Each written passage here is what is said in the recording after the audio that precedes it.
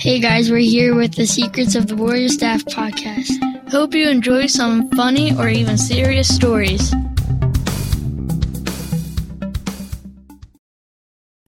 Hi, I'm Jacob. I'm Hank, and we're going to be interviewing Miss Clark. Hello. So, do you have any silly or serious stories?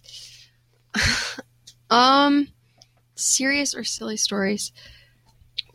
That's actually very difficult to just pick one, but one of the first ones that comes to mind is when I got my wisdom teeth out, probably like 4 years ago, the summer before I actually started here, and I was terrified to get my wisdom teeth out, so this story makes it even worse. I got my wisdom teeth out, all four, and then after I got them out, they forgot to sew up one of the wisdom teeth, so it was just like pouring blood when I went home, and my mom was like, "You're fine. No, it's totally fine. Like, it's supposed to be like that." I was like, "Mom, no, it's like bleeding everywhere." She's like, No, it's fine. So then I went back to the doctor like an hour later, and they're like, "No, it looks good." Then I came home, and then it was like bleeding out more to the point like I think I was going to pass out. Like I was bleeding out.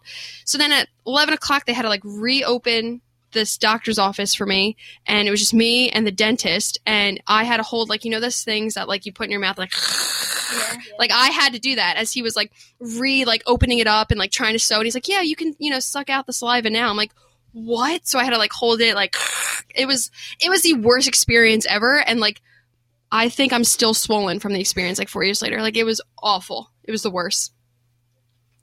Okay. If you could be anyone in the world, dead or alive, who would it be? If I could be anyone in the world, dead or alive, who could it be? Oh man, that's really hard.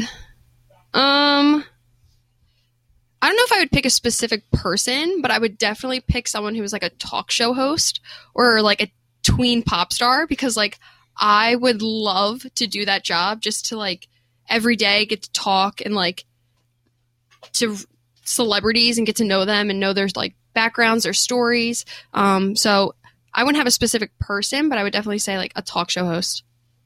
Why would you want to be like a talk show host? Well, like I said, like probably just because you get to meet so many different people, whether it's like celebrities or politicians or, you know, people making the difference in the world. So I would definitely pick one of the talk show hosts. How did you feel when you were picked as Teacher of the Year? I was actually really surprised and honored when they came in. I started crying, not because I was sad, but just because I was so shocked. It's a huge honor, and there's been so many teachers in our district that have won. And I've, you know, got the opportunity to work with a lot of them. So I'm just really honored that I, you know, was picked.